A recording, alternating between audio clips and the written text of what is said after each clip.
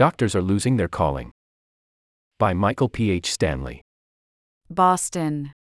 Physician trainees at Mass General Brigham are attempting to unionize.